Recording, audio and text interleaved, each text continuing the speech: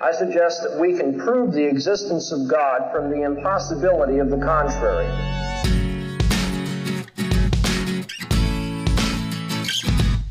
As Christians, we do not give up our intellect.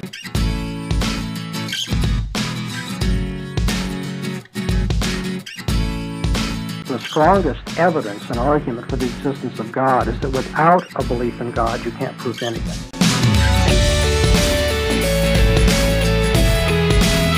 How can the law be material? That's the question I'm going to ask you. I would say no.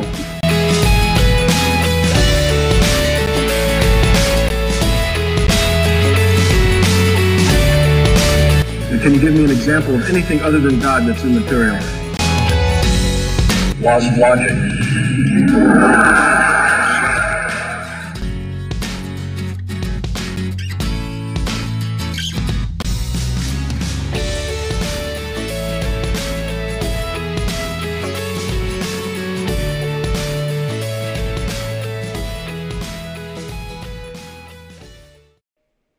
Welcome to the Revealed Apologetics podcast. I'm your host, Elias Ayala, and here at Revealed Apologetics, our goal is to equip believers to defend the Christian faith, and we want to equip you to do it in a way that is honoring to God and faithful to Scripture. So sit back, relax, get your thinking caps on, and let's dive into our topic for today.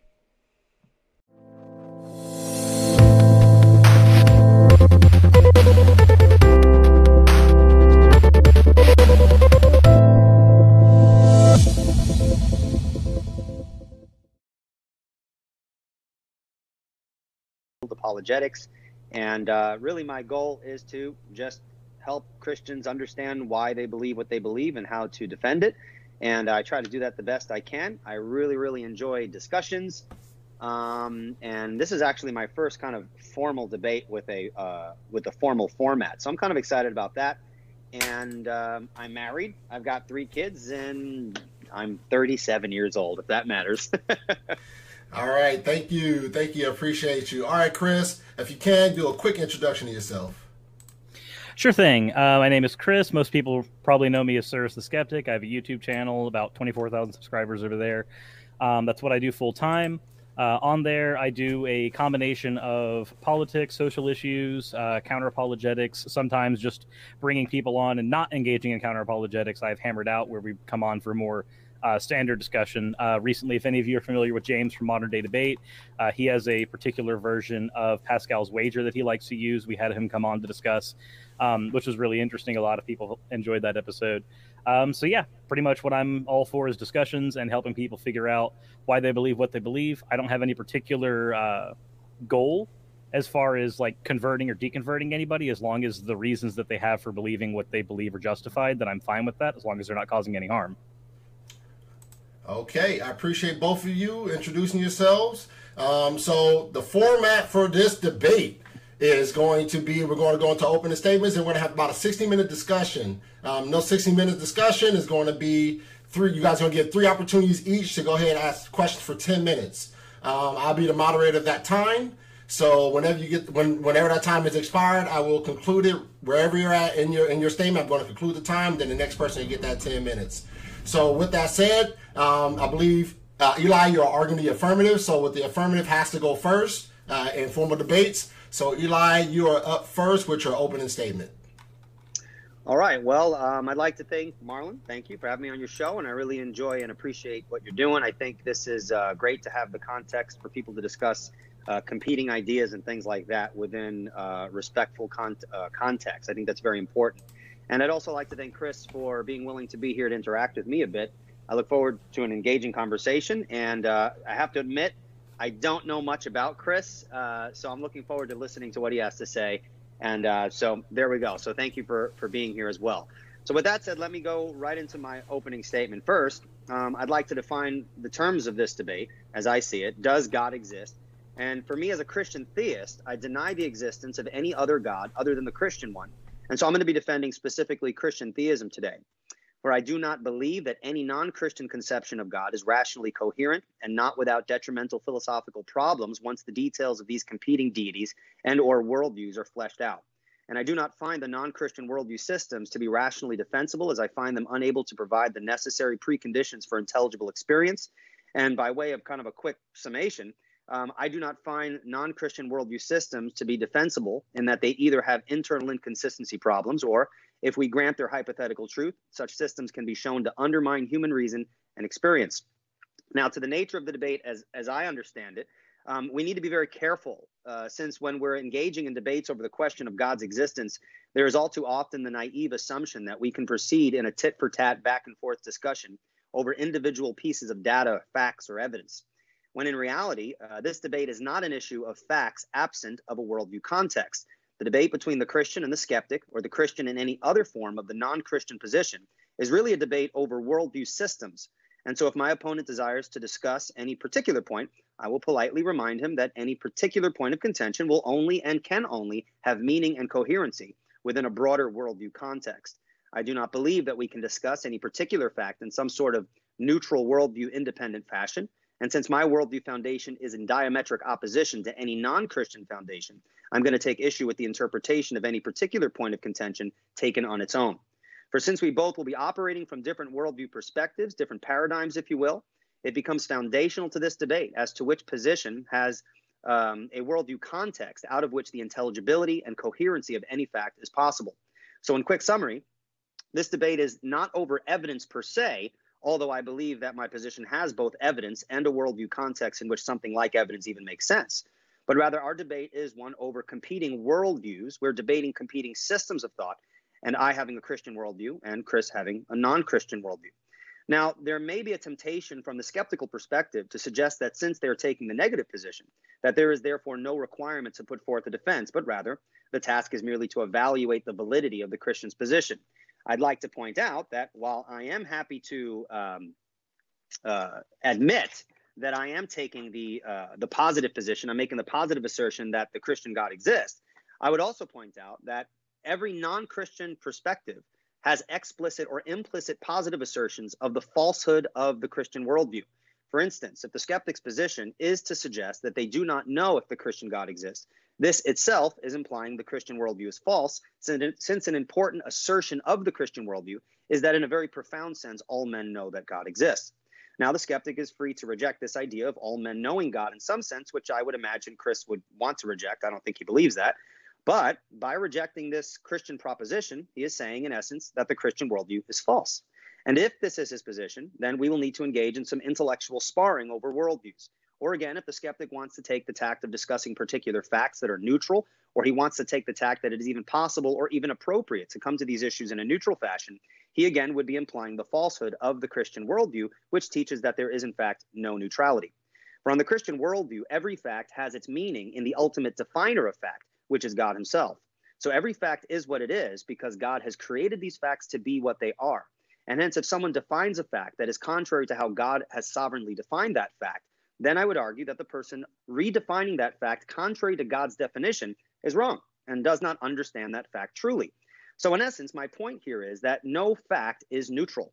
The nature of this debate is not over piecemeal issues, but rather over worldview systems, which themselves give particular facts their meaning. But the question then becomes, whose worldview can provide the necessary preconditions for intelligible experience? For this, I now turn to the nature of my particular argumentation. So as I have elucidated thus far, the nature of this debate is that of worldview against worldview, principle against principle, system against system. Having competing systems or worldview perspectives, are we relegated to a standstill, unable to push the debate any further, since whatever fact the skeptic brings, I'm going to interpret in light of my worldview, and every fact that I bring, he's going to interpret in light of his? Well, I don't think that this is the situation, that we're just at an immovable standstill. I think we can break this apparent standstill by demonstrating the truth of one's perspective transcendentally. So the nature of my argument for God's existence is transcendental in nature. For those who may be listening, what do I mean when I speak of transcendental arguments? Well, when we speak of transcendental arguments, we are in essence asking, what are the preconditions? That is to say, what must be the case in order for something else to be the case? An easier way to understand this would be something to the effect like, I'm standing on the floor in my house. I'm standing in my living room, for instance. What are the preconditions for my being able to stand up in my living room? Well, among other things, the beams upon which my house is built need to be under the floor, holding everything up. If the beams aren't there, then I wouldn't be standing. But here I am standing up. So the beams need to be there. So that's just a simple example to kind of get the idea. Transcendental argumentation asks what must be the case in order for something else to be the case. If we use the examples of the laws of logic, you need to understand that transcendentals are proven by the impossibility of the contrary. So suppose someone rejected the laws of logic. The transcendental necessity of the laws of logic are clearly seen in that even in denying them, one needs to presuppose them in order to deny them. In other words, the transcendental necessity of the laws of logic are demonstrated by the impossibility of the contrary. Deny them, and you demonstrate their existence in your very denial, since your denial necessarily presupposes them. In like fashion, my argument is this, that the proof of the existence of the God of Christianity is that if he didn't exist, one could not prove anything at all. If one denies the Christian theistic worldview, I would argue that such a denial would reduce the non-Christian's perspective to absurdity. Now again, the temptation will be to suggest that my argument is merely an assertion, but to think such fails to recognize the nature of my argument and the nature of transcendental arguments in general. Remember, the transcendental argument for God's existence is an argument, and it is my job in this debate to make good on my argument, and I'm going to try my best to do so. So what is required of my opponent today? If my argument is that the proof for the truth of the Christian worldview is that if it were not true, one could not prove anything at all, what my opponent must do is to lay out his own worldview and demonstrate that given the truth of his own worldview outlook, he can save knowledge, science, logic, meaningful history, rationality, induction, and in essence, intelligibility.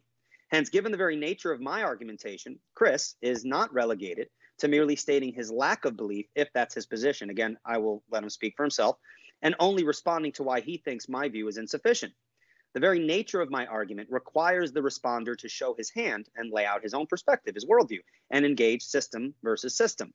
In essence, what ground is Chris standing on? What is his worldview foundation? And is that foundation coherent and consistent? And does it provide the necessary preconditions for intelligible experience? What is his worldview? What does he believe about the nature of reality? What does he believe about how knowledge is gained? What does he believe about how we should live our lives? And is what he believes about these things consistent with each other? What becomes especially interesting is what is his epistemology? How will he address these issues? He could go the rationalist route. Everything that's true must be coherent, but how does he avoid the traditional problems with rationalism? He can go the empirical route. Knowledge comes through sense perception and experience, but how does he answer the issues that are inherent within empiricism? Or he can combine the two and go the way of Kant, but then that perspective, I would argue, has its own problems. Again, I don't want to speak for Chris, so we're going to wait and see what he has to say, and from there engage in worldview interaction. But for now, I think this is sufficient to lay out the issues at hand, and so for now, I concede my time. All right, thank you, Eli, for your opening statement. I appreciate you for that. Chris, it is now your turn for a 2-minute opening. Sure thing. So my positions, I'm going to go ahead and lay them out now because they're going to come up in conversation later anyway. My personal epistemology is that of pragmatism, which in a very brief sense argues that what is useful is ultimately what we end up working with. As a result, if we're looking at science, pragmatism would argue that for the purposes of science, we would use instrumentalism, which is the view that concepts and theories are useful instruments, and progress of science cannot be couched in terms of concepts and theories somehow mirroring reality. They have to work on an instrumental basis and are used for the purposes for the amount of time that they are required there. When it comes to things like metaphysics, some pragmatists like John Dewey were empirical thinkers. So it really depends on what you get there. Where pragmatism has issues is that it is sometimes, what's the best word for it? Sometimes it works against itself. But also pragmatism was literally built on three people not agreeing with each other about what pragmatism is. So I would argue that sometimes those inconsistencies are inherent to the inner bakings of pragmatism. And I don't see a problem with that. As long as it gets the job done and it's useful, that's what it's there for. That said, moving on to my position on God. So if we're talking philosophically speaking, then I have to label myself an agnostic. I don't have a choice. If we're talking colloquially, then I'm perfectly fine labeling myself an atheist under, say, the lack of belief position, anything like that. But again, it depends on which side of the coin we are arguing for, hard philosophical definitions, or if we are arguing for more colloquial, or as I would say, useful definitions. Whichever one you want to use, perfectly fine with me. I go on an atheist on my channel since that's common parlance. That's fine with me. My position on God, being that it's basically agnostic, is that I suspend belief on the proposition of God. This goes for all gods. However, that does not mean that I deny any particular God unless I find that that God has logical problems. I'm perfectly fine accepting the laws of logic, because it is through laws like that, like the law of non-contradiction, that I start to have issue with the way God is presented, at least in the standard Christian worldview. Insofar as the term standard Christian worldview even has a coherent meaning. Just as there is no atheist worldview, there is no agnostic worldview, I would argue that there are at least 40,000 Christian worldviews, and probably more, depending on how many individuals there are with worldviews based on Christianity. If there were one coherent Christian worldview, then we wouldn't have a series of no true Scotsman fallacies battling each other over the last 2,000 years. As far as God, the God of the Bible is denoted as a God of love. Before we can get into this conversation about what a God of love means, we have to figure out what type of love we're talking about, because the biblical version of God is going to argue that his version of love would be what we would call agape love, which would be unconditional love. For anybody who's unfamiliar with the term agape, I would say that that is the type of love that is most coherent and most often given to God. My problems with that, though, are that unconditional love would denote certain things. For one, it would denote that people that he loves, he may not commit genocide against. I know that it's the common played out trope to go to the flood, but unfortunately it is in the Bible, so I'm going to have to go to it.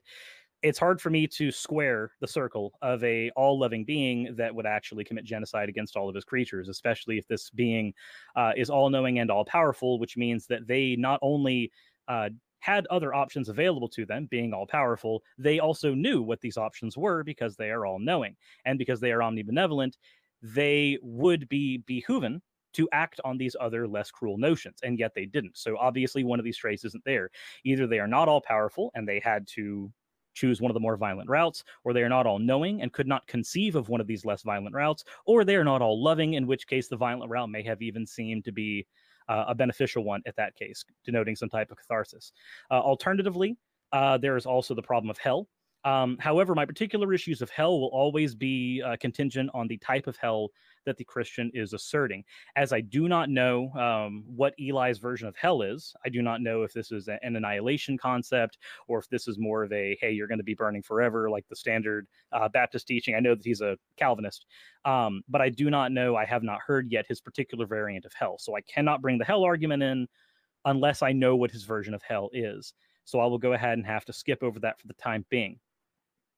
Back to the type of love God has. God's love is best described as unconditional love, or agape.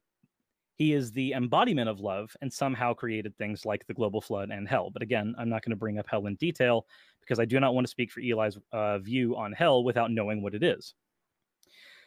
However, this does lead us to some problems, at least as far as I'm concerned. If God created everything, which if we're to accept the Christian worldview and work within it, we would have to accept that he did create everything. There is no start without him being a first cause. We have to accept that he also created evil. This is supported by the book of Isaiah. But if God is all-knowing, he would know that the result of any of his actions would lead to evil, either its creation or lead to him having to enact some type of evil. If he knew ahead of time that any of his actions would lead to evil, which if we grant that he's omniscient, we have to, then any action that he takes that would lead to evil can be considered evil. I don't think consequentialism works as a moral framework for most people, because most people do not know what the end result of any of their actions will be. This is one of the reasons why in a court of law, for instance, intent is only one part of an equation. That's how we determine motive sometimes. But a lot of times we will argue things based on what the consequences of actions were, as well as with the intent. With God, the intent is not part of the equation, only the consequences. And the reason for that is because God, regardless of intent, knows what the consequences are. He is in a privileged position to know the consequences of any and all actions, moral or otherwise. So while most actions, any action from a human can be considered moral, immoral, or amoral, depending on your particular ethical framework, Yahweh's actions necessarily create evil, because consequentialism is the only way that we could really judge him, because he knows the consequences of his actions. Again, a privileged position unlike anyone else.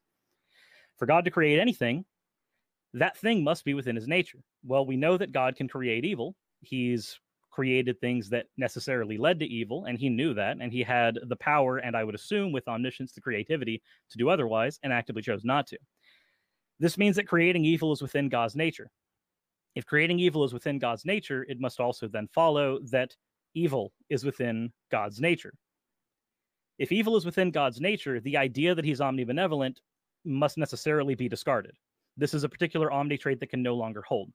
The only way that I could find to escape this is to somehow judge God by a standard of morality that one does not know, either by arguing out of the Euthyphro dilemma that all goodness stems from him, in which case, how can we even consider God good? Even something like divine command theory considers it self-ethical subjectivism.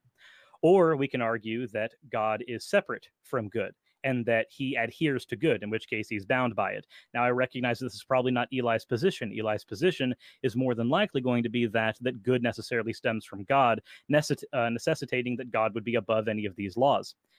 I would argue then that if this means that we can never judge the moral character of this being whatsoever, then how can we call him good?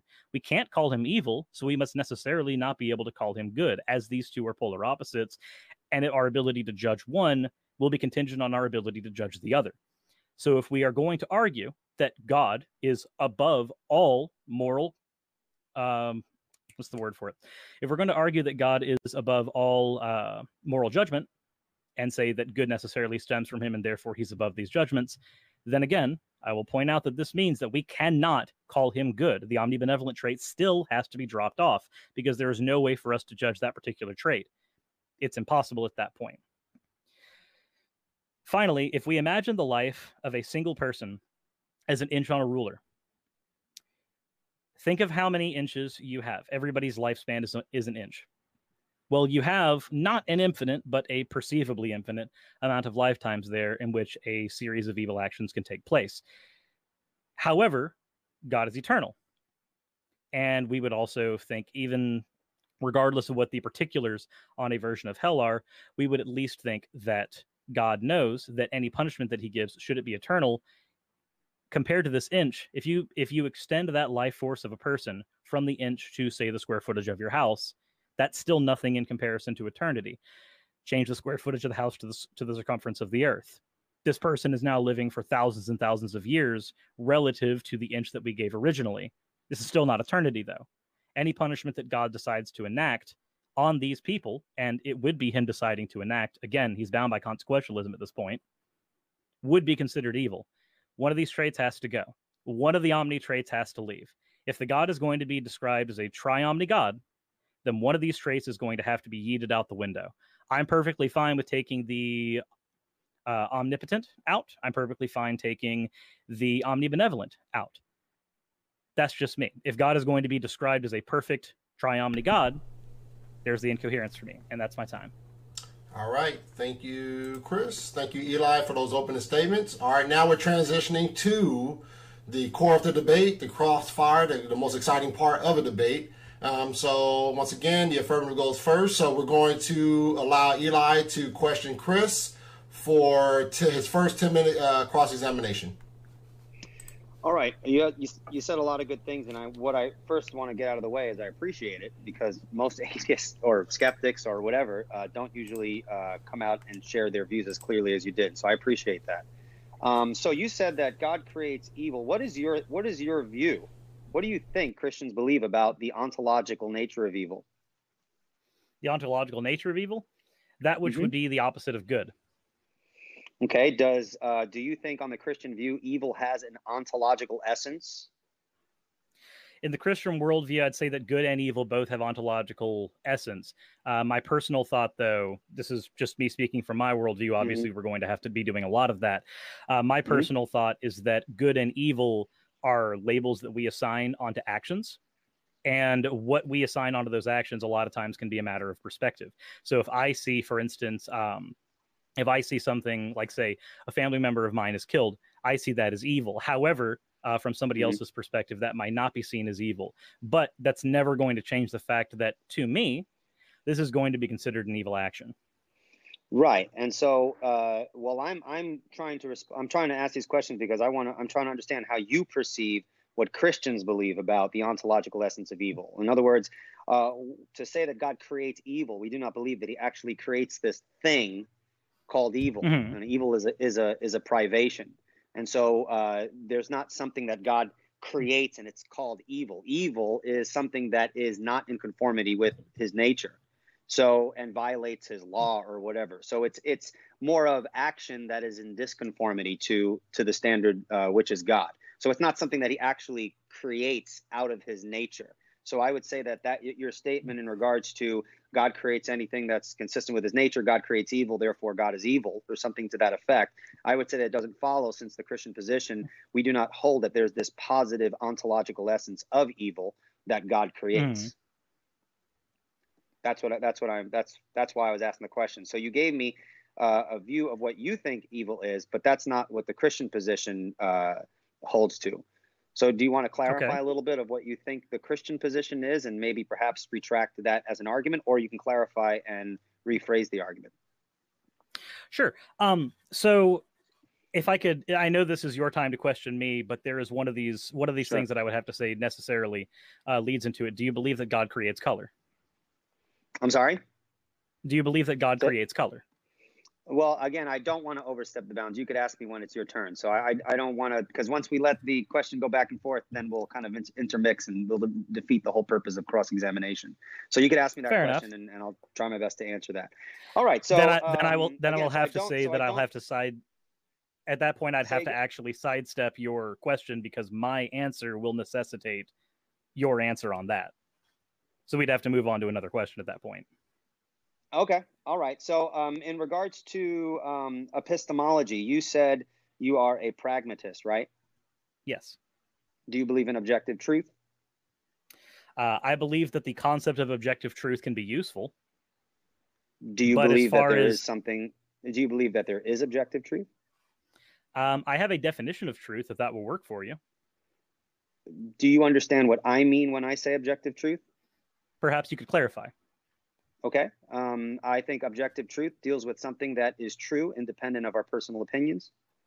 So something is true, independent of what we think about. And there's something out there that's objectively truth. Do you believe that there is objective truth? And do you believe that it's possible for someone to know that objective truth? So for somebody to know an objective truth, that actually would fit into my personal definition of truth. My definition of truth in general is... if something, well, hold on. Best to say, my definition of truth is that which comports to reality. My definition of knowledge is a belief that comports with reality. If you believe, so if we have a Venn diagram, truth is on one side, belief is on another. Where truth and belief collide is where knowledge is, at least in my personal worldview. If you believe something and it happens to be true, then you have knowledge. Is there any way that someone could have access to what is actually the case, so that they believe things that are true and that they can know them to be objectively true? Within your worldview perspective? Within my worldview perspective, strangely enough, so within pragmatism, something being objectively true, as in something having ontological value, correct? Is that how you would define this? I would say that something to be objectively true, we are believing something. We have, again, I would define truth as a justified, or knowledge as a justified true belief. Can we have beliefs that are true, and we have justification for believing they're true, and those reflect the objective reality? So justified true belief, from what I understand, and correct me if I'm wrong, but justified true belief basically takes the Venn diagram that I have, where believed things and true things are on one side, knowledge is in the middle, and it adds a third piece to the Venn diagram where there's a justified side. So anything that is justified and believed and true becomes knowledge. So can we have access to objective reality such that we know it, on your perspective of pragmatism, an epistemological view of pragmatism? I would agree that we don't actually have access to objective reality. Everything that we see, everything that we perceive is filtered. Okay, so if that's the case, then would you say that your worldview system lacks the preconditions for intelligibility, since every worldview would have to have some forms of truth or something to undergird a foundation for knowledge? So intelligibility just has to do with whether or not it is intelligible. I know that's a bit of a tautology.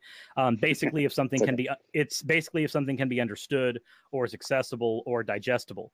Under pragmatism, yes, because literally, if something is unintelligible or undigestible, then it's going to be discarded. That's what happens in pragmatism. If something cannot be understood in its form, then it must be set up in a way and so that it can be understood while also still being true. So, for instance, if I were explaining a mathematical concept to somebody and my method was unintelligible, then my method would need to be discarded, and I would need to find a new method in order to teach the person. Okay, but when I say intelligibility, what is the preconditions for intelligibility? Well, logic has to be binding. We need to have correct reasoning processes within an epistemological perspective that is pragmatic, and that you don't, as you've admitted, you don't have access to objective truth. How can you hold those consistently within your worldview? That we need logic, these unchanging universal standards, unless you want to define how you understand logic. How do you have those things which we must know objectively, but within a worldview in which we have no access to objective reality? It seems as though, on the one hand, you would say we have no access to it, but then to even have intelligibility, you have to presuppose it, since you have to presuppose the validity of logical laws and their unchangeable nature. You've just made two separate statements, and I want to point this out to you because I don't think you're a bad faith actor. So I'm 90% certain you didn't catch that you said this. Okay, but you said one has to presuppose that we can ascertain, essentially, the ontological truth of something, if we can ascertain if something is ontologically true. And then you said, but on the other hand, you argue whether or not something is in fact ontologically true. Here we have a warring of issues. On the one hand, you're asking about personal perception. And on the other hand, you're asking about ontology. Personal perception is going to be a perception of ontology and a filtering of what is objectively true. As an example, I asked the question earlier, but I will say it in a statement form instead because it is required for this. If you're familiar with the concept of is your green my green, this is a very common concept for things like color theory. Is your green my green basically says, if I'm looking at an item and I perceive that it is a shade of green, is that item in fact green? Is the ontological nature of this item's color green? Well, there's a lot of that. There's a lot of things that go into that. For one, my perception of it is that this object is green. If we just look at the perception of the shade, someone else's perception of that is going to be that it is a completely different shade of green. We can get 10 people to disagree on what shade of green a particular leaf is. However, if we actually look at what goes into making a green leaf green, we find that the only color that is absent in that leaf is green, because the leaf itself is absorbing every color except the green. It's reflecting the green, and that's why we see that.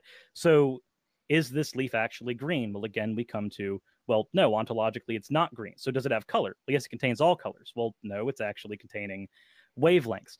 This is the problem with ontology versus perception. My perception of this is being filtered through several different chasms in order to get to the point where I perceive this leaf as green. But ontologically, that statement doesn't even make sense. All right, so let me interject there. So are you saying that we cannot know objective reality? We only know perception? All right, I would say we can only know perception. That's time, fellas. That's time. Okay. All right. Thank you.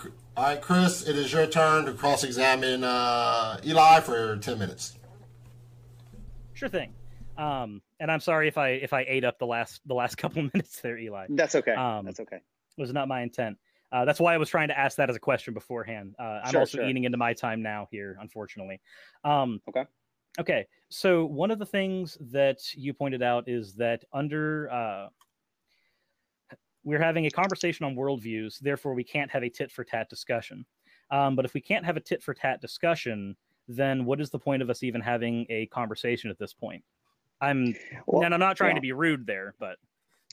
No, it's not just a tit-for-tat discussion. What I said was a tit-for-tat discussion over specific things. In other words, what I'm focusing on is that the difference between you and I is not an issue of just merely I have a fact that you don't, or we're arguing for specific things. I just wanted to bring the point that when we're discussing these issues, it's system versus system, not independent neutral facts. That's what I meant by that. Okay, that's fair. And then another point you brought up stemming from that, the debate isn't about facts, it's about worldview systems.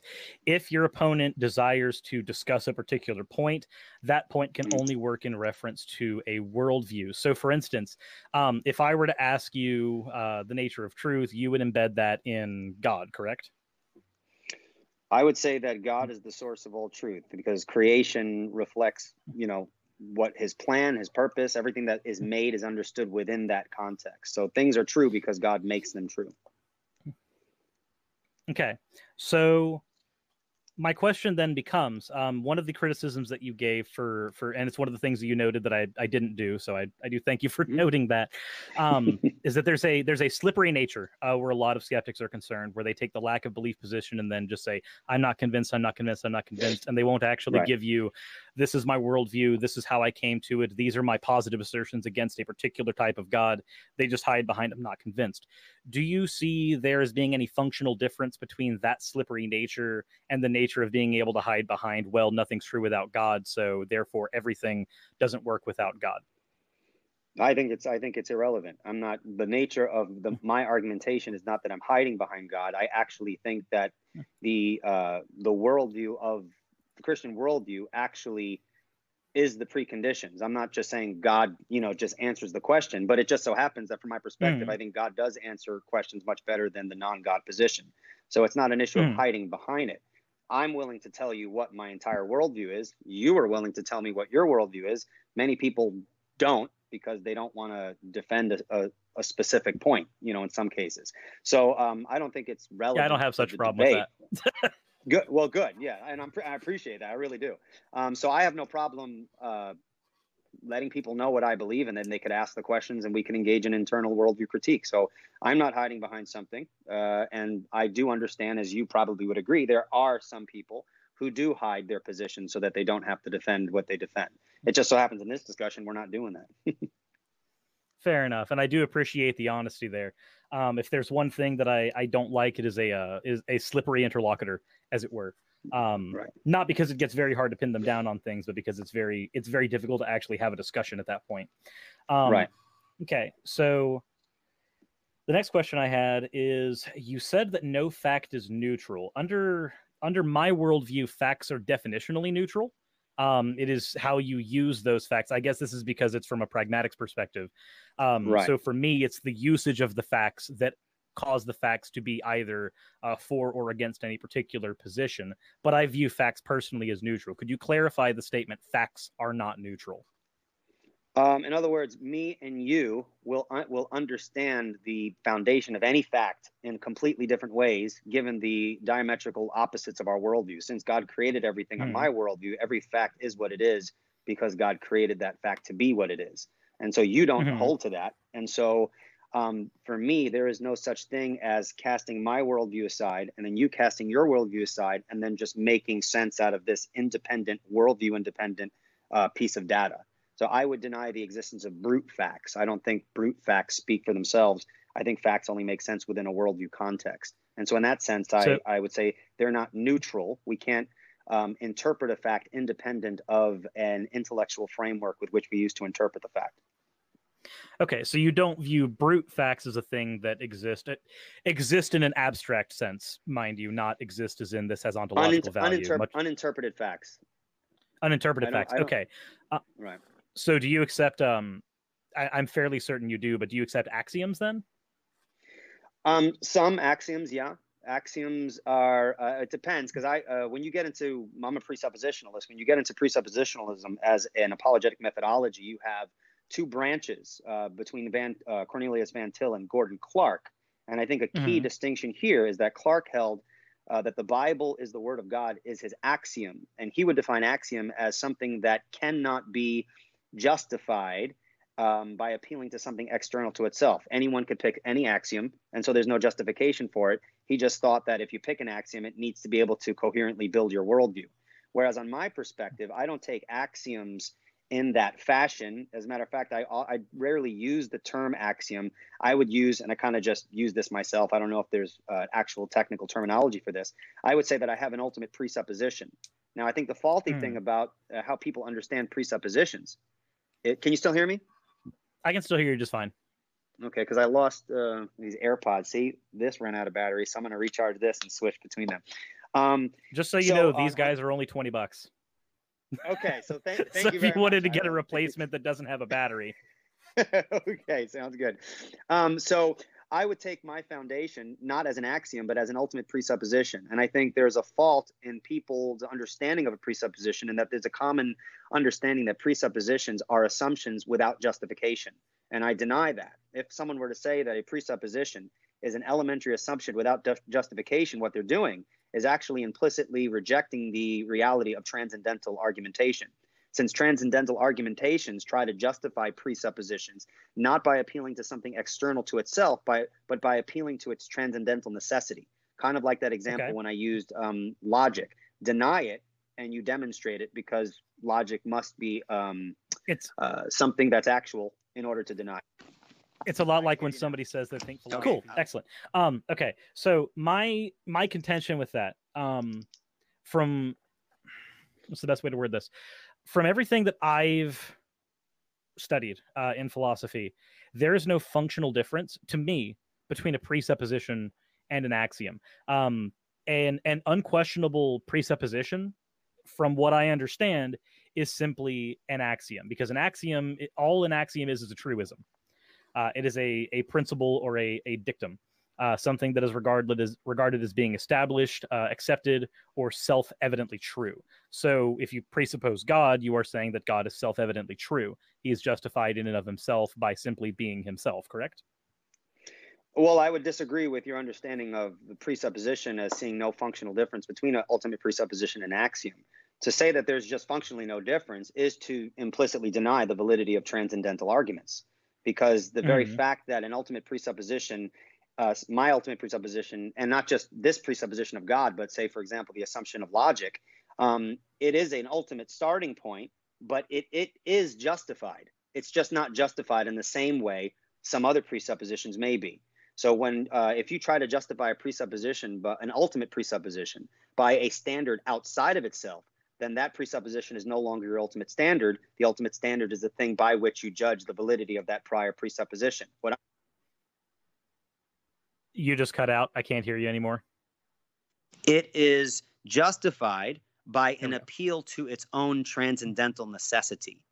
That's the difference. Now, I'm not sure how much you've studied in this area. I would have one question. One question for Eli. It's regarding to the debate and not regarding to the debate at the same time. Can you send me, after this debate, any reading that you have done on the nature of axioms versus presuppositions, so that I can read those? Because you're the first person that has tried to argue that axioms and presuppositions have any functional difference that I've seen.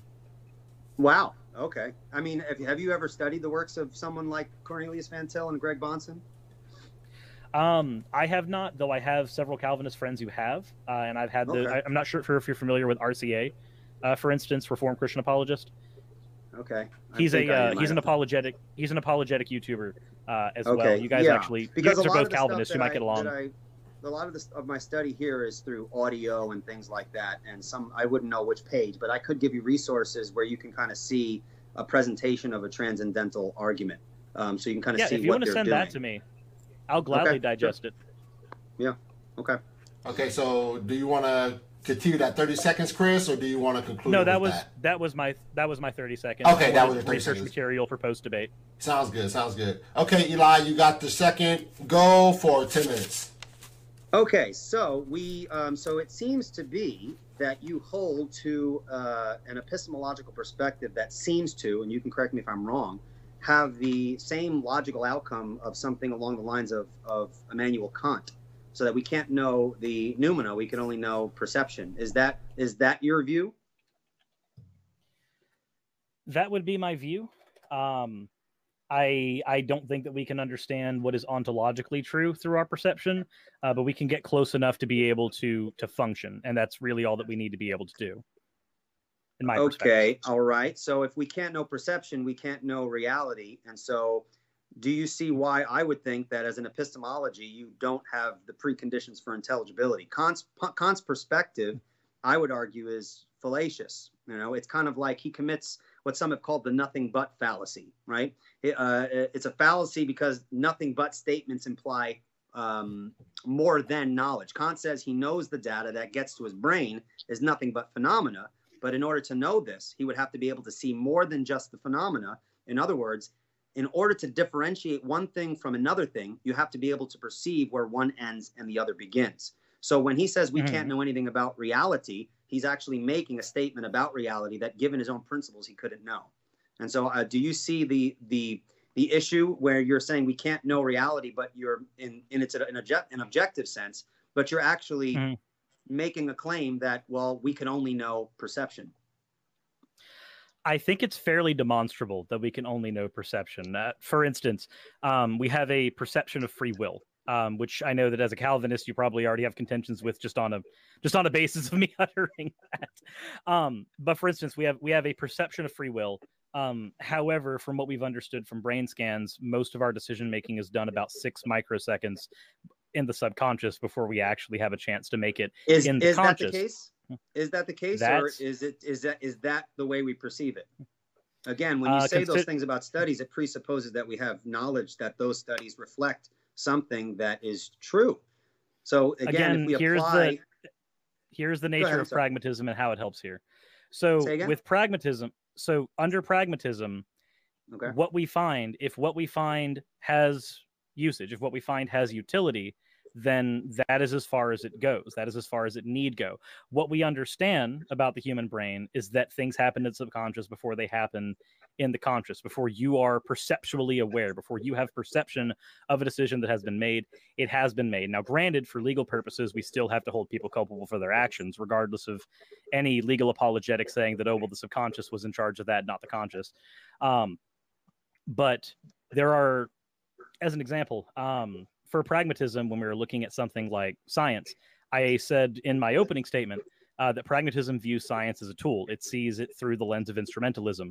As long as it is yielding results and it's yielding consistent results, then it maintains utility, and then we continue using it, regardless of whether or not it can say anything about ontology in its purest form, which it one day might be able to. I don't know. I don't have that ability to but if I can cut in, it still seems to me that on the pragmatic view, it's making knowledge claims that goes beyond what pragmatism allows for. I mean, on the one hand, you claim that we can't know anything about the real world because we use these things pragmatically. Well, on the other hand, asserting that we can know the real world is unknowable in that way, or make any statement, well, perhaps we can know in the future. You're still making knowledge claims that even themselves are not objectively true necessarily. Because are they knowledge claims or are they belief claims?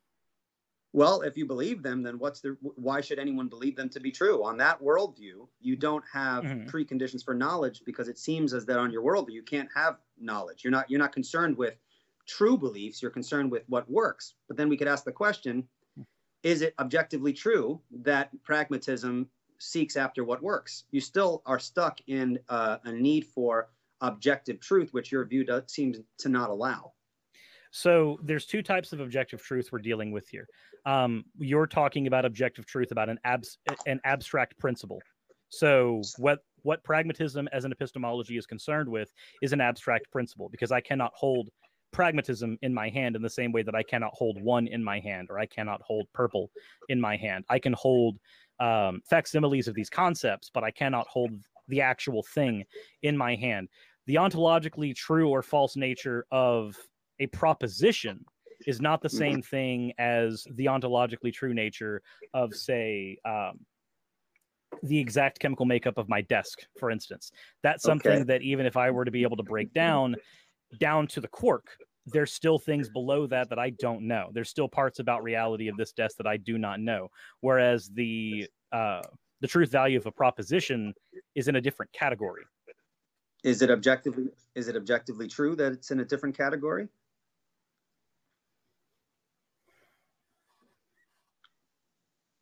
Again, we have to go to the fact that we're dealing with propositions. Propositions are not the same thing as the ontological nature of reality. These are things that we have built up in ourselves, in our own conversations. For instance, is it ontologically true that Superman can fly, as an example? Well, no, but within the reality that's been built around the character of Superman, yes. So is it ontologically true that pragmatism says A or B? Well, no, there's no ontological value to it. But within the framework of pragmatism, then we can make that statement. Is it objectively true that within the framework of pragmatism we can make those statements? You can dial this back 1,000 times. The answer is going to be the That's same. right, and I would, but it's the point because is, the game. because well, don't apologize, because I understand what the game here is, and I'm not saying that you're gaming me. Don't worry about it. You don't have to. You don't have to just. I understand. You're a nice enough guy. I understand. We're just having a conversation. But this is basically a hyper application of the Socratic method. I'm really not thinking along those terms. I'm just thinking of trying to consistently apply a pragmatic outlook. On the one hand, we can't know objective reality, yet you're making statements when you make reference to scientific studies or anything like that. It seems to me that that's inconsistent with a pragmatic approach. If we can't know objective reality, then you can't really make any statements that reflect reality unless you're just saying they're just useful, which you go into infinite regress. That's why I keep asking. When you go into this infinite regress, when you start getting to the point of infinite regress, that's usually where pragmatism will stop, because an infinite regress does not have utility. It does not have explanatory power. It lacks utility. For instance, when we are talking about, I understand you think you've got me in a gotcha. I see that look on your face. I just wanted to ask a question there. When you said that an infinite regress has no utility, well, it does have utility if, by pointing that you're stuck in an infinite regress, it shows the futility of that view as being a sufficient epistemological perspective that can ground knowledge and everything else within one's worldview. That's the utility of going through the infinite regress, not like what some presuppositionalists say. Well, how do you know that's true? How do you know that's? I'm not trying to do that as kind of a got you. I'm trying to consistently apply on that perspective. That is a problem. The infinite regress is a problem within pragmatism, which, as I perceive it, makes it an insufficient epistemological position to hold as a grounding for knowledge. So if, on your view, we can't have knowledge, and you can correct me if you do believe in some way we can, then my original argument is true, that the non-Christian position, your specific version of it, does not have the preconditions for knowledge, given the truth of your own perspective.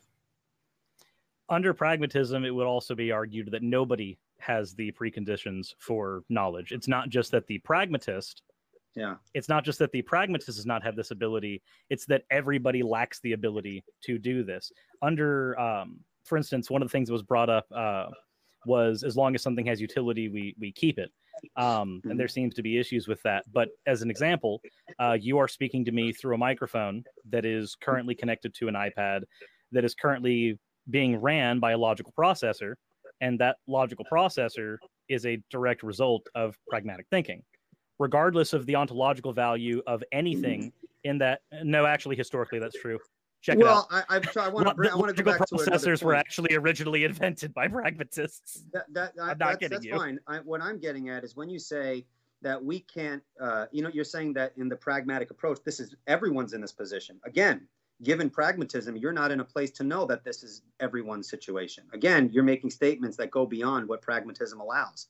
If you're a pragmatist and we can't have objective reality, pragmatism isn't epistemology. It's still my time, so I just want to ask this question. On a pragmatic epistemology, how can you make the sweeping statement that everyone is in the same position? That just begs the question in favor of your position. We can't know reality, so how can you know what other people are able to do in regards to epistemological issues? That's my question. So the answer to that would be, as far as pragmatism is concerned, it is useful to be able to make the statement that it seems to be the case that everybody's stuck in the same boat, but it is also equally useless to operate under the condition that nobody can perceive reality.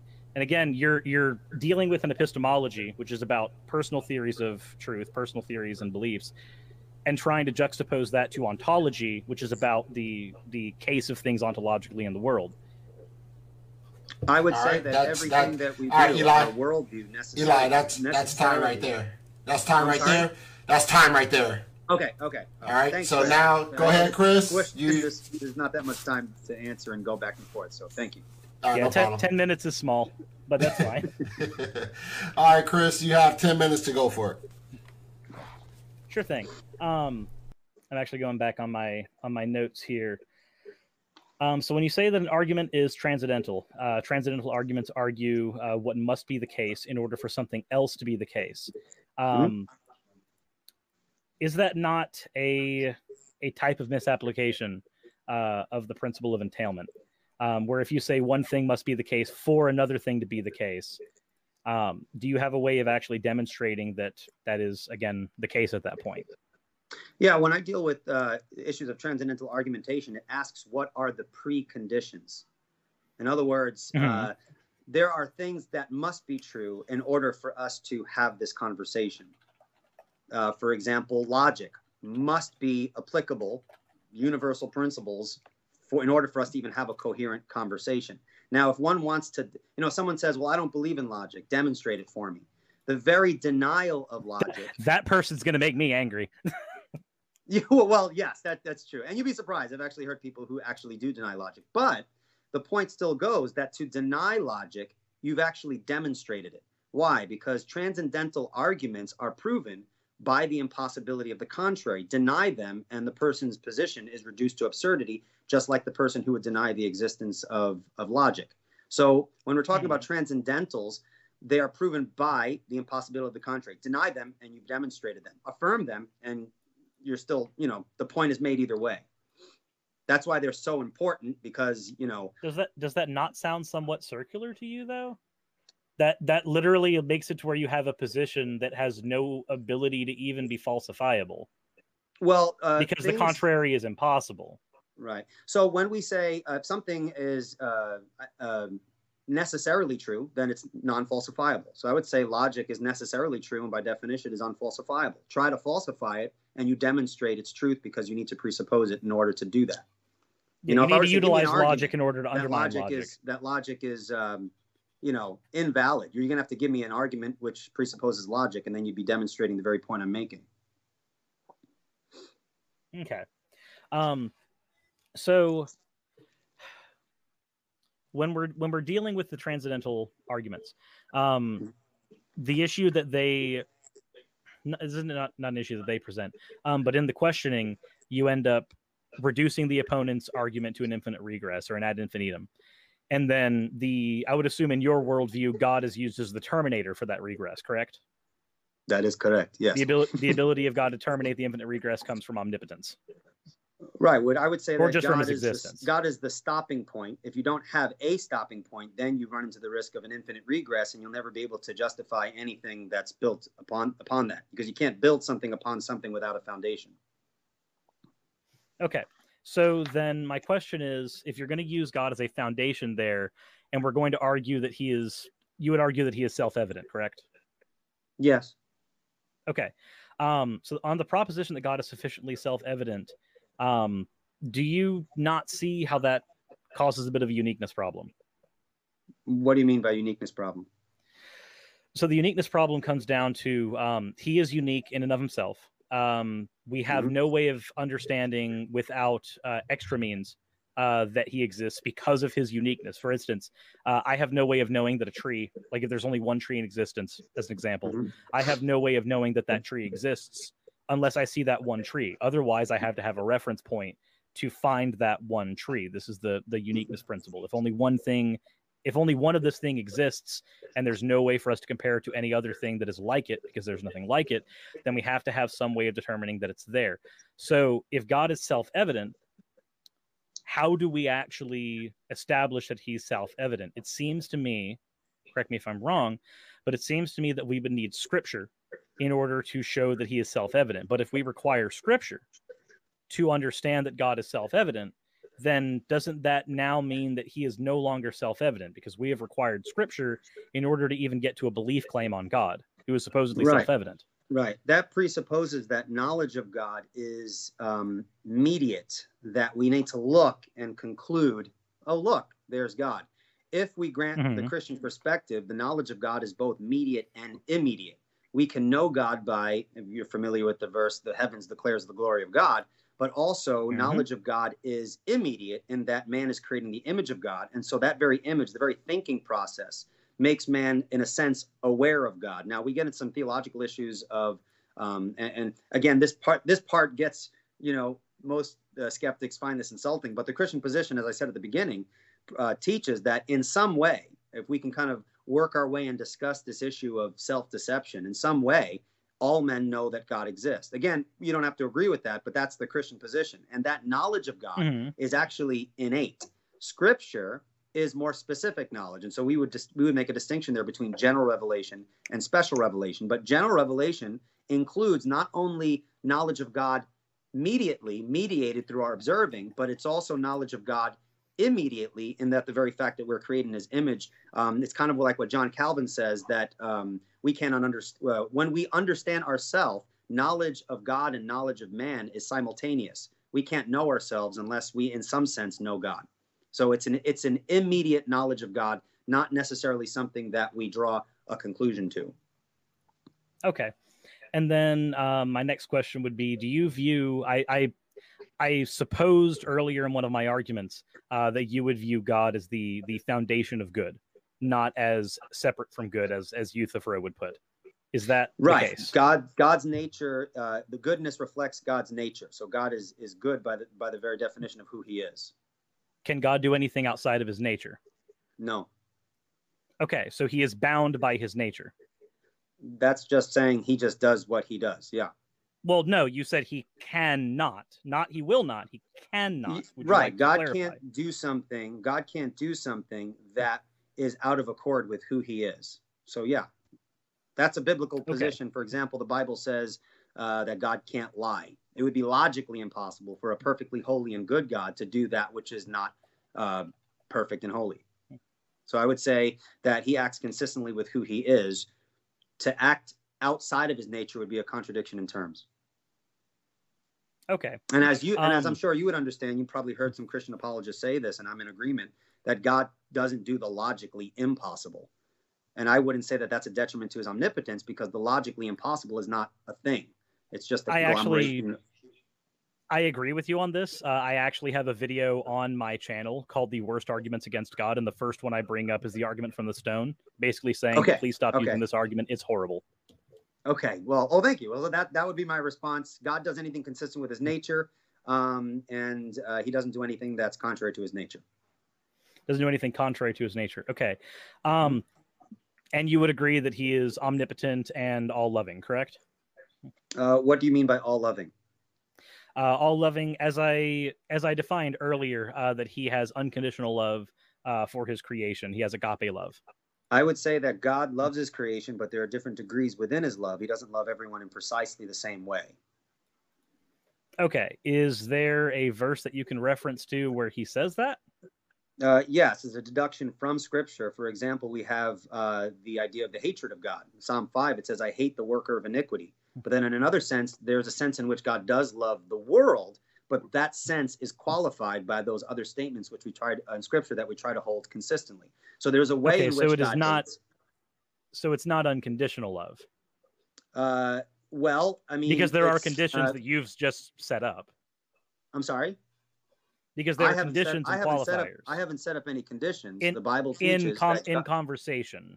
In conversation, you have set them up. Not that they were set up by you in particular, but within the conversation. Right. I would say that in the Scriptures themselves, God himself differentiates his love. You have explicit Scriptures which talk about his specific and special love for his covenant people. You have Scriptures that talk about his general love for mankind, but it's not a kind of redemptive love. We talk about in theology this idea of common grace. That is an expression of a kind of love, but it's definitely not the same kind of love that God has for his elect. So there is differentiation within the Bible itself. And so since the Bible is my standard, the basis upon which I formulate these ideas, that's consistent within my perspective. If anyone tries to define omnibenevolence in some way that's contrary to that, I would just say that such a conception would be contrary to my worldview and wouldn't apply to me. Okay. Then my next question would be, what is your view on hell? Eternal conscious torment. Eternal conscious torment. Right. But I understand that Christians within the realm of orthodoxy hold to a wide range of views on that. This happens to be my view. So my view, I'm convinced that this is the correct way. But I have conversations with people about different perspectives. That's why I didn't declare what your version of hell was when I was speaking earlier. I recognize there's there's several versions of hell that have been posited, and a lot of them end up stemming from, for instance, the Apocalypse of Peter, which was then extrapolated into Dante's Inferno, and that gave us our very Southern Baptist-y version of hell. Okay. Whereas the Bible itself is somewhat vague in many of its passages when dealing with hell. All right, that's time. That's time. All right, Eli, you have 10 minutes. Your final 10 minutes to cross-examine Chris. Okay. Let me see here. Okay, we talked about love. You have a philosophical perspective, agnosticism, so that's consistent with your pragmatism because you admitted that we can't know objective reality. Let me see where I would go from here. I mean, it's very difficult to say. I guess I could ask. I'm still convinced that your position of pragmatism within your worldview perspective, if it's true, would you agree that within your worldview you don't have the preconditions to know objective reality, and so your view is skeptical about everything? We really can't know anything in its reality, just perception. So it sounds. I'm not sure if you're familiar with the argument from the ass. I'm not familiar with the argument from the ass. Okay. This is actually an old Greek argument. I'm not. I believe you. I believe you. So the argument from the ass states, this is important for this. The argument from the ass is an argument against skepticism. The ass as a donkey is stuck between two piles of feed, and the piles of feed are equidistant. They are equal sized. So the donkey is skeptical on which one it should eat. The donkey basically cannot pull an ought from the is of the current situation, which is a giant problem that everybody has issues with. You can't pull an ought from an is in any situation. Because the donkey cannot figure out which pile it should eat from, the donkey starves due to its skepticism and its inability to know which side it needs to go. The donkey ends up dying. So with pragmatism, there's a conversation where skepticism is concerned. So you do have a level of skepticism towards essentially everything. If somebody tells me one thing that they believe or one thing they think is true, I will probably look it up without taking their word on it, which pisses a lot of my friends off. That's unfortunate for them. I'm sorry. But in that skepticism, pragmatism also holds that there is no utility in not taking a position. This is why I didn't begin this by taking a non-position, something that, again, thank you for having a modicum of respect for. Pragmatism would hold that there's no utility in taking that non-position or not actually acting. So pragmatically, the donkey would have to choose, regardless of there being a good or worse option, would have to choose one of the two sides. So yes, in that skepticism, we can't know something ontologically, but in pragmatism, we must still act, because without action, there is no utility. Okay, but the story of the ass presupposes the objective reality that the ass exists.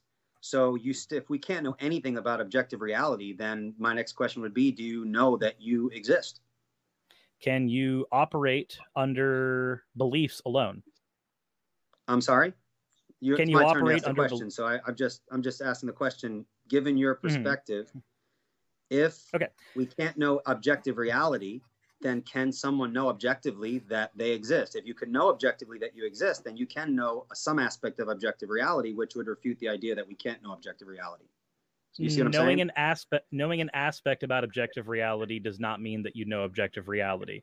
You've been able to pull an aspect of it from your perception, which has marginal utility. It may be closer in proximity to the ontological truth of the matter, but it does not necessitate that you have actually gotten close enough to perceive the ontological truth of the matter. My position is that one can operate entirely on belief alone. Those beliefs can lead them to knowledge, possibly. Whether they know that they actually have knowledge, as much of a tautology as that statement is a bit hard to perceive, but a being just in general can operate purely on belief, especially if they have to make action. But you did say just then that we could move closer to the ontology. But how would you know we would be moving closer to the ontology, since we can't know, on your view, you have no way of knowing, but it doesn't matter. I'm sorry? You have no way of knowing, but it doesn't matter. For instance, if I am closer to what the ontological value of graphite is, what it actually is in general, that neither helps nor hinders, and in many cases it may hinder, because it will throw me into the problem of the ass of unfettered skepticism, essentially. I have no way of knowing the ontological value of every single facet of the chemical makeup of this graphite, but I recognize that this graphite has utility. It can be used to write. It can be used for several other experiments that can be used in other instances. So you don't keep going and hit that infinite regress. You go until you get to the point where, okay, this has now become absurd. If you get to the point where it feels like it's becoming absurd, then there's no reason to continue forward at that point. This is why pragmatism is commonly used as an answer to solipsism. Right, and I don't think it's a good argument, because my point is that pragmatism does reduce to absurdity, since on the one hand you're positing pragmatism, but then you make claims that look like knowledge claims, but then you have to admit that's not knowledge. Your worldview seems to not be able to provide the preconditions for knowledge. I mean, even by saying, well, we could only just know perception, that's a knowledge claim. And you say, well, I don't know if that's objectively true. Well, that's a knowledge claim. I don't see how you could avoid the infinite regress. If infinite regression is absurdity, then I would say that that's what seems that your worldview goes down that route. That's why I'm kind of I'm trying my best to understand what you're saying, but it seems as though you're proving my point in my initial argument that to reject a worldview that has the foundation that I'm suggesting, the position is reduced to absurdity. If your position is pragmatism, you got the infinite regress. If your position is empiricism, you got problems there. If your position is rationalism, there's problems there. So I tried to, I put those out as red meat just to, and I'm glad you clarified, you didn't take any of those. You said, well, I'm a pragmatist, and that helps narrow things down. But it seems that position, really, you can't make any certain claims about anything, even that pragmatism is something useful, because that's an objective knowledge claim. How would you respond to that? My response to that would be we would have to look at what the fruits of that particular epistemology are. So under pragmatism, under pragmatic thought, we have, as an example, I hate the word scientism, and I hate people who adhere to science being the end all be all to everything. I can't stand that. Science doesn't get you to ethics, as an example. There's a reason we have a separate category for ethics of science.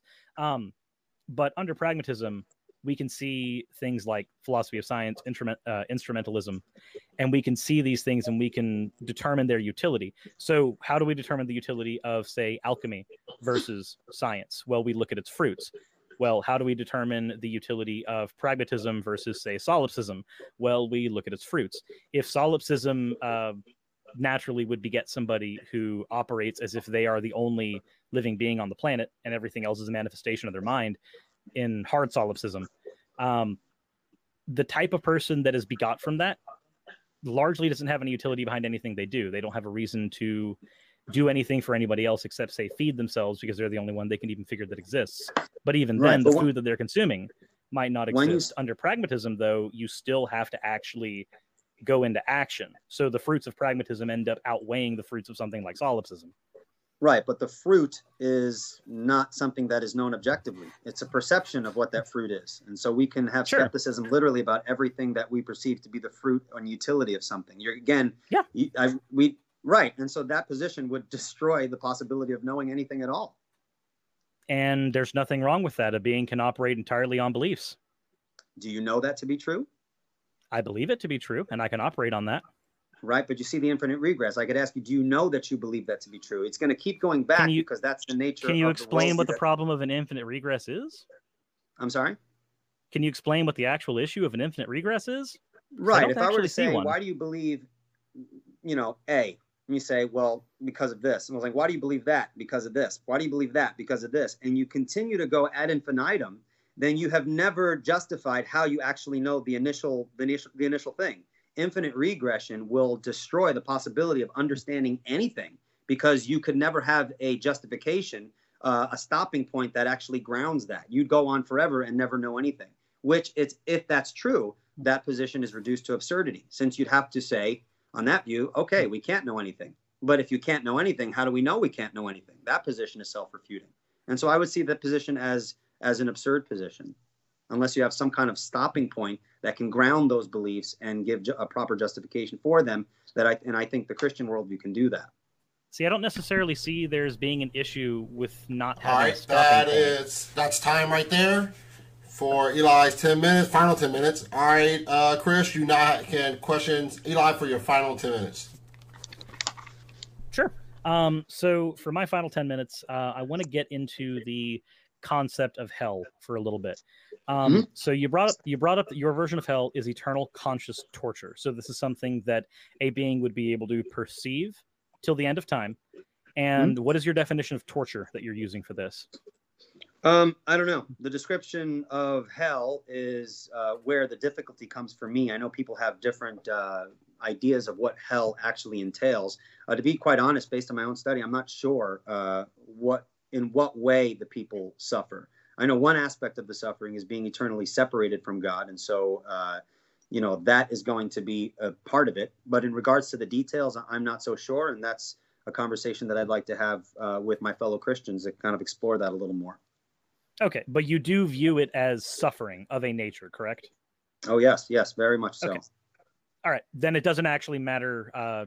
I would argue that it doesn't matter then what type of suffering it is, because regardless of if the suffering is burning forever or being tickled forever or having a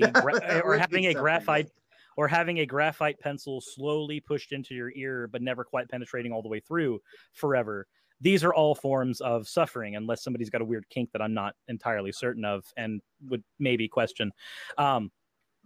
So my position would be that it doesn't matter what type of torture it is or what type of suffering.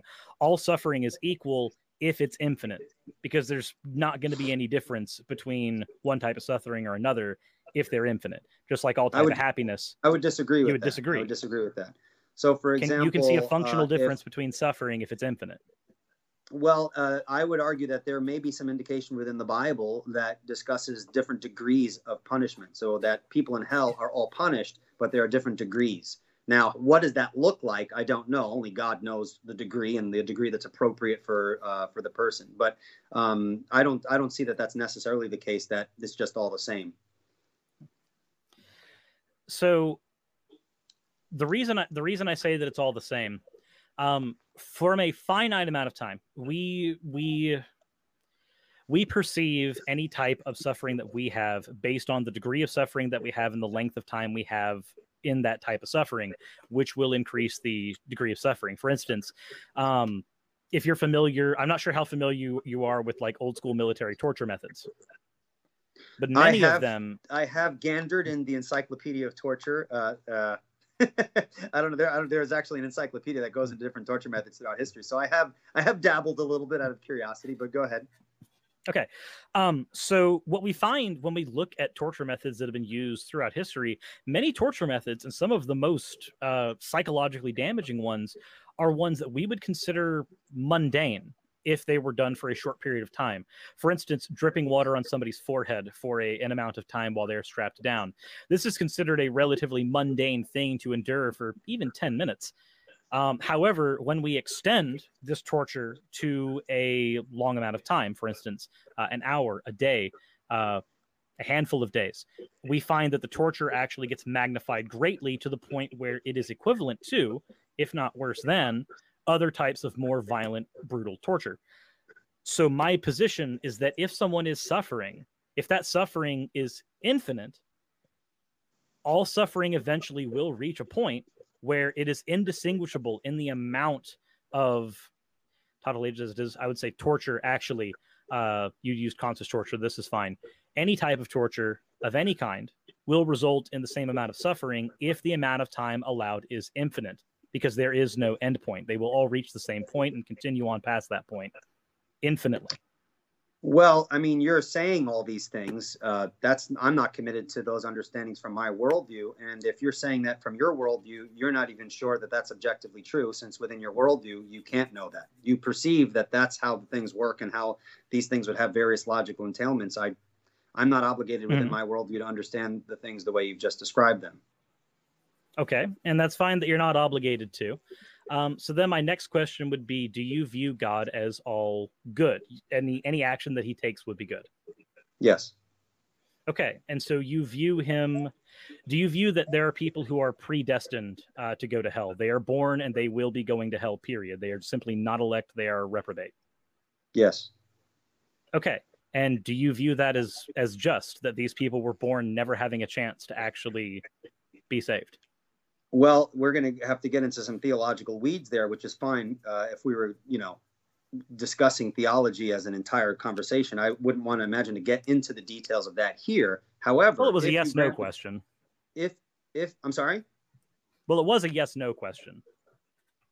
Do you view it as just? Well, it's yes or no questions can be pretty tricky because I'd want to qualify certain things. But if you're asking within my worldview, and you're asking is something fair, even if I didn't know how it would be fair, if I were to say it's fair, which I think it is, since God always does good, it is a good thing. Even if I wouldn't be able to explain to you the details of all that, my worldview does not require me to go into the details and explain it. My worldview provides my worldview within it is that everything that God does is good. Now, if I can't explain, well, how is this good? That's irrelevant to me having or God having a sufficient reason, a good reason for why he's doing those things. So there's no inconsistency within my own perspective.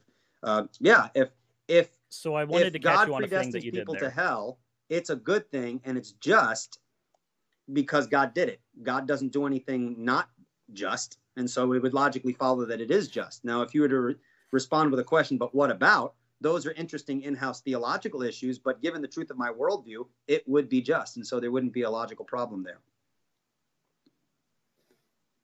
Okay, so there's two questions I want to ask on that. Okay. The first one is, do you recognize that you accidentally equivocated there? Maybe, but I'd be happy. I mean, I'm not perfect. I would love for you to clarify. So I used the word just, and you swapped to the word fair.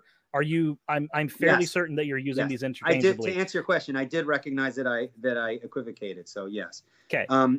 Yeah. So you recognize that just refers to an action that's justified under its particular circumstances. It can also be defined as a suspension of mercy. Fair refers to an action that treats people as they deserve to be treated. Many times actions are just, but they are simply not fair. Many times actions are fair, but there is no justice in their fairness. Mm-hmm. So swapping these words put you in a weird place. So thank you. I did equivocate. So kind of just responding and thinking off the top of my head. I would say that everything God does in regards to exercising his justice, he is right in doing so. And it is truly the just thing to do, whatever he does. Okay.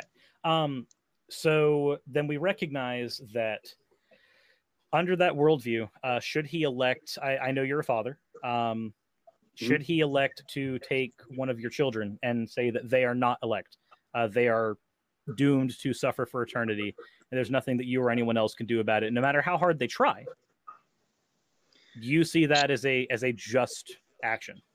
Well, I would say that God is free to elect anyone he pleases. And so what I think is irrelevant to whether that's just or not. Now, we do make a distinction within Reformed theology between God's decrees and secondary causes and things like that. And so we do not believe within our worldview that our actions don't matter. Now, we could get into the intricacies of those things, and then we'll just be opening up theological issues, which is fine. But given my worldview, God is free to predestine anyone. And he is free to send everyone to hell if he wants, and he's free to send everyone to heaven, and he has the freedom to do that. It's irrelevant what I think. God can predestine my children from before the foundation of the world to go to hell if he sees fit. Okay. And you are perfectly fine worshiping this God that would condemn your children to eternal punishment and not give them a choice in the matter.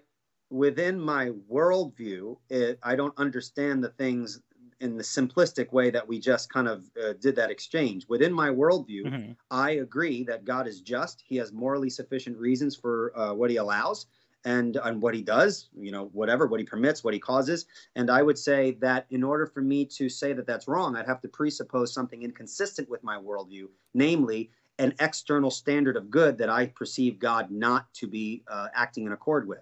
Now, I do believe that when God saved me, the Bible teaches that my actions do matter in some way. And so I do bring my children up in the admonition of the Lord. And the Bible says that God ordains not only the ends, but the means. And so I see my actions as very important. So it's not this issue of, well, God, could have predestined my children to hell. So how could you worship a God like that? Well, it's more complex than that. If you read some of the Christian creeds, we go into some of the details of the relationship between God's sovereign decrees and human actions and their importance. All right, all right. That is the end of the cross-examination portion of this debate. With that, I do have 2 questions, if you guys don't mind. Sort of like a little Q&A, if you will. So the first question is for Eli. Like a lot of arguments from the skeptical world, the skeptical position has to do with the moral standing, question the morality of God, right? So the understanding is, if God is all-loving, He's holy, why not just wipe out evil altogether? What's the purpose of, for example, allowing someone to be raped? Something like that. Yeah, and I picked the most extreme. I picked the most extreme one because that's typically where they rape go. And all that stuff. It's torturing babies for fun. This is the kinds of stuff we need to talk about, because I think the most intense examples bring out the point. I think, and that's why I think people talk about these things. We have to understand that my inability to know God's morally sufficient reason for allowing something is irrelevant to the fact that God has morally sufficient reason to do so. Deuteronomy 29:29 says that the secret things belong to the Lord, and those that He's revealed belong to us and our children's children. So within the Christian worldview, it's consistent for me to not necessarily know why God does certain things. But because God has also revealed His goodness, there is sufficient ground within Scripture itself that I can trust that those areas of life that I don't understand, God does in fact have morally sufficient reasons for allowing them. So when you say, why did God allow a rape or a murder? My inability to know God's reason is irrelevant to the fact that God has morally sufficient reasons. He may tell us, there might be instances in Scripture where He explains why a specific evil occurred. And then there are instances where He doesn't explain. Within my worldview, God's not obligated to explain. I'm just happy that when certain bad things happen, He does explain some of it. So that's not an issue in terms of the truth of my perspective. There's no logical incoherency within my perspective. My perspective grants that I won't know always God's morally sufficient reasons. Okay, Chris, you got thoughts on that? Only one thought. I just find it very interesting that my interlocutor's position, for better or worse, is that it's perfectly okay when rape happens because God has a reason for it to happen. That's not what I said, but okay. Well, that's the principle of entailment. God has a plan. Everything happens within His plan. How you understand those issues onto my perspective. Within my worldview, it would be inappropriate for me to say that God is okay with rape. Just because God permits evil doesn't mean that He's okay with it. God permits certain things, and He is accomplishing purposes. But not everything that He permits, He's okay with. But He definitely has purposes for why it's allowed. And of course, God will one day, within the Christian perspective, judge people for their sinful actions. So but He won't I think that would be a straw man to understand my position as it's okay for someone to be raped. Okay. Chris, I have a question for you. Mm-hmm. You mentioned, you spoke about God's agape love, His unconditional love. Is it right? So I'm going to sort of lead into the question a little bit. If we have a God, right? We have a God who's all loving, all powerful, and He's just in His actions. Is not He allowed to show wrath in the same way that He shows love? Or is it just that we look at the agape love and we say, well, the agape love wouldn't allow this. The agape love wouldn't send anybody to hell. Is He not allowed, just like we do as parents? I'm not sure if you have children, Chris, but as we do as parents, there is a time where we love our children, but there is also a time where we have to discipline them. We have to put them on punishment and so forth. Do you not think that an almighty God, an all-just God, has the right to love and also lay down the hammer, if you will? So there's a couple answers to this. The first one, we have to deal with what types of wrath are enacted in the here and now, and then what types of wrath are enacted in the afterlife.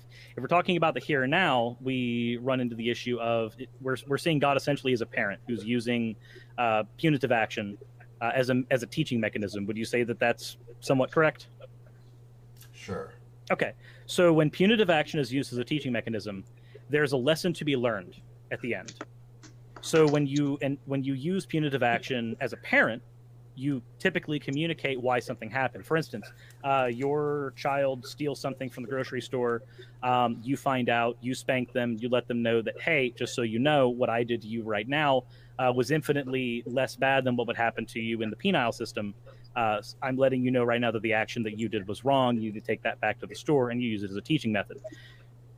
The purpose of punitive action here is to teach. When we're dealing with God's wrath on earth, it's very hard for many of those actions to be seen as teaching mechanisms because there is not the follow-up from the parent that, hey, the reason I did this is this. It's up to the person's perception here. We don't ask children we don't spank a child and then basically just say, you know what you did and you know why it's wrong.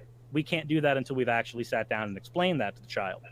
Secondly, if we're dealing with the issue of the afterlife, I view the punitive action of God at this point, again, depending on which version of hell you're using, as largely useless. Because if we're going to view punitive action as a method of teaching someone a lesson, there is no lesson to be learned once you're in hell. Because if you're there, it doesn't matter if you learn your lesson or not. There's nothing you can do with it at that point.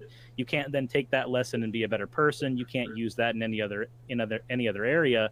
So it seems to me that when we're dealing with hell, the afterlife punishment, we have punishment for punishment's sake.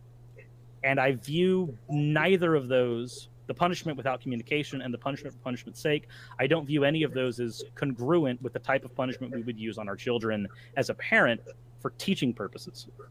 Okay. Eli, what you got to say? Yeah, I wouldn't equate God's wrath necessarily with how it was just expressed there. And basically, you're asking the question, Chris, from your perspective, wouldn't God have a right to punish and bring down the hammer? Again, he's going to have to answer that in two ways, either from his own worldview perspective or from within the Christian worldview perspective. If he's answering within the Christian worldview perspective, then he's going to have to grant the truth of the perspective and on its own terms answer that question, which I don't think he did. If he's answering it from his own perspective, then there's the problem of his pragmatic epistemology. If we can't know objective reality, how does he know the objective truth of everything he just said? If he admits that he doesn't know those things to be true, then he really hasn't said anything. If he says he can know those things to be true and how we're to understand wrath, then his view is false, since he's claiming to have objective knowledge as to those categories that he's just delineated between regarding the different kinds of wrath and punishment and correction and lessons to be learned. Okay. Well, you guys are in luck. I only got 2 questions for you. So Fair. Well, I would like to say this was an enjoyable discussion. Okay, Same here. Right. And I really appreciate, I don't know if we're done, if we're doing closing statements or whatever, but just to say beforehand, I'm not saying this superficially. I really did enjoy this conversation. I find you to be a respectful debate partner. Excellent. I find you to be the same. Excellent. I'll transition to, if you guys want to say something in closing, go ahead and give you guys a chance to close, and then we'll close this debate out. We'll close the show out. All right, Eli, I'm going to go ahead and allow you to go ahead and give some closing remarks.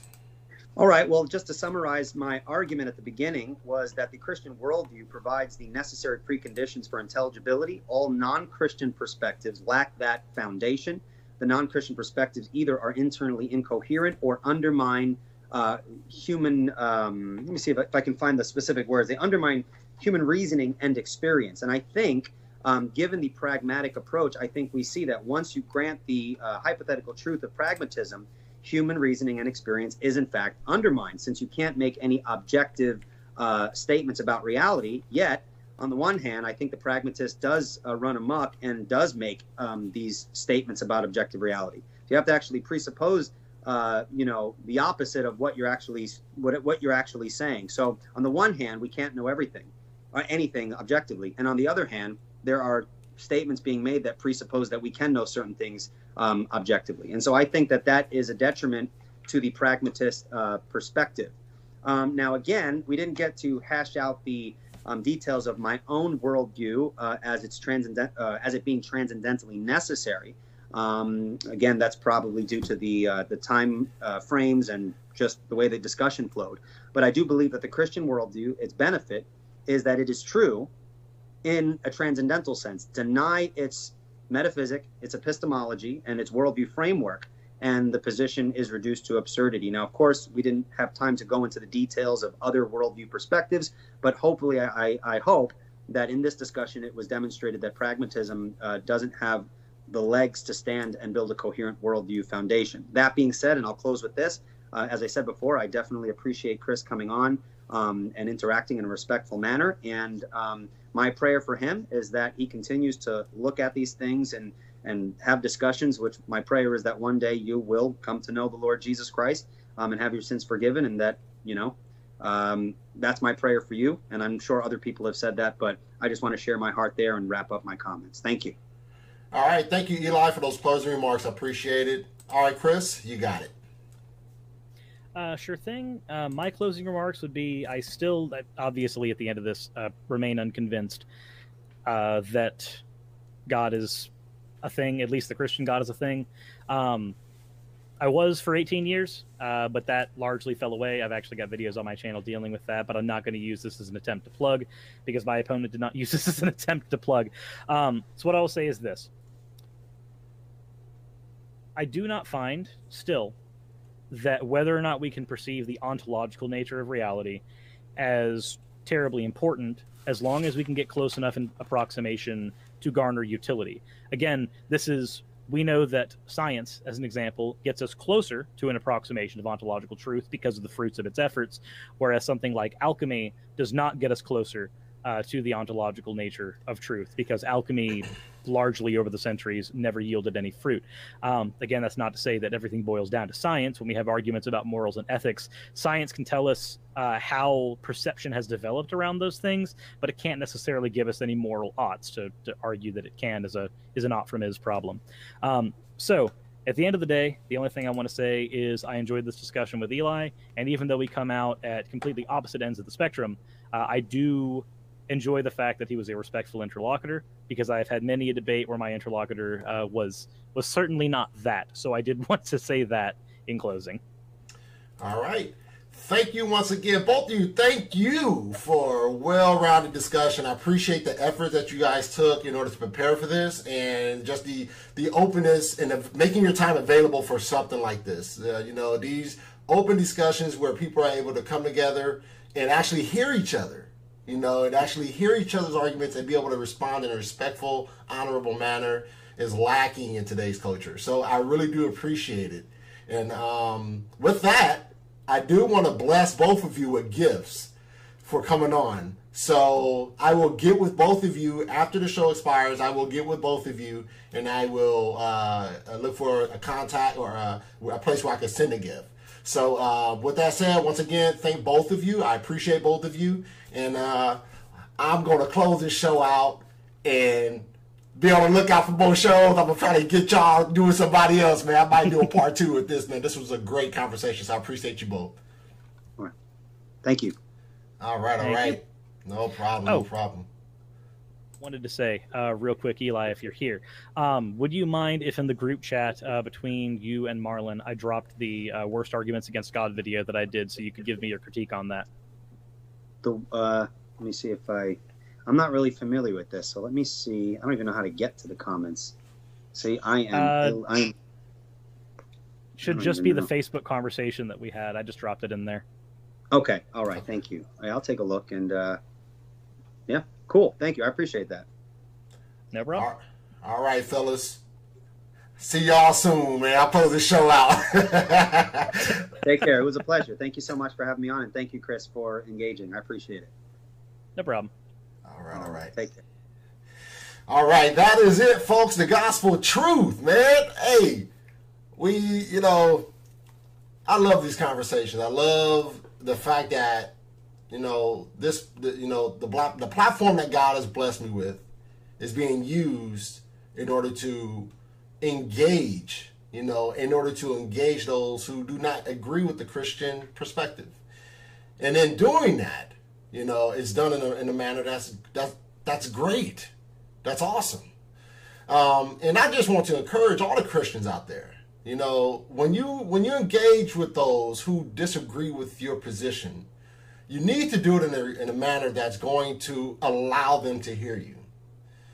The condescending attitudes, the sarcasm, the emotional responses, all that does nothing. We need to be able to engage ourselves and represent our Lord and Savior Jesus Christ in a manner that he's called us to represent him. And once again, I just want to thank Eli and Chris for doing that. I want to thank these two individuals for coming on and doing a great job at arguing for their position.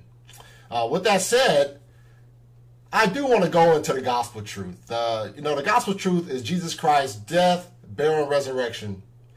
And in 1 John 4:9-10, it says, "In this love of God was made manifest among us, that God sent his only Son into the world, so that we might live through him. In this love, not that we have loved God, but that he loved us and sent his Son to be the propitiation for our sins." Jesus Christ is the appeasement. He is the appeasement for our sins, the ultimate sacrifice. He appeased the wrath of God so that we wouldn't have to endure it.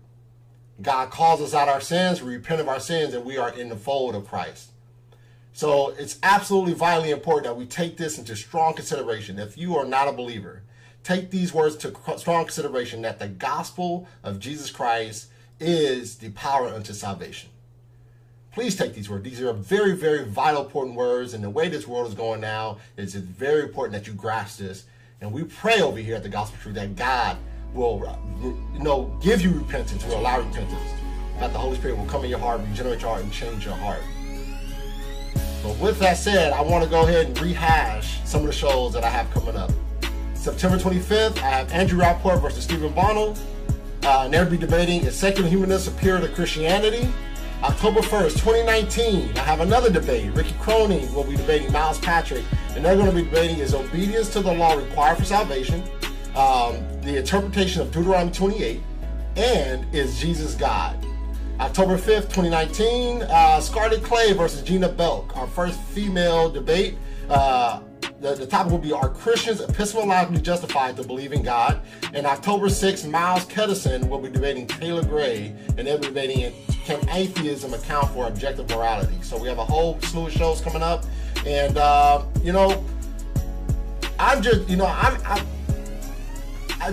do these debates, and I do these lessons, and I do these interviews so that the gospel will be sent out, so that it will engage the culture that we live in. And in that, sometimes you need support, right?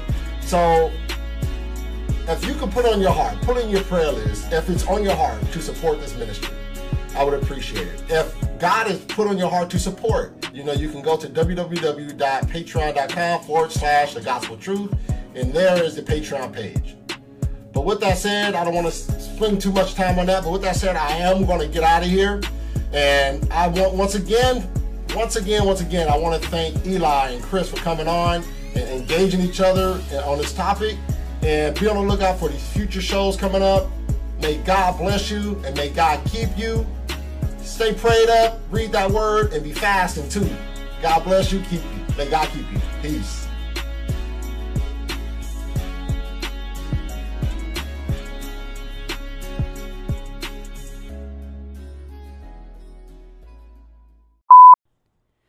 Thank you very much for listening to Revealed Apologetics. If you have any questions that you would like me to answer on one of our podcast episodes, please feel free to send in your question at revealedapologetics@gmail.com.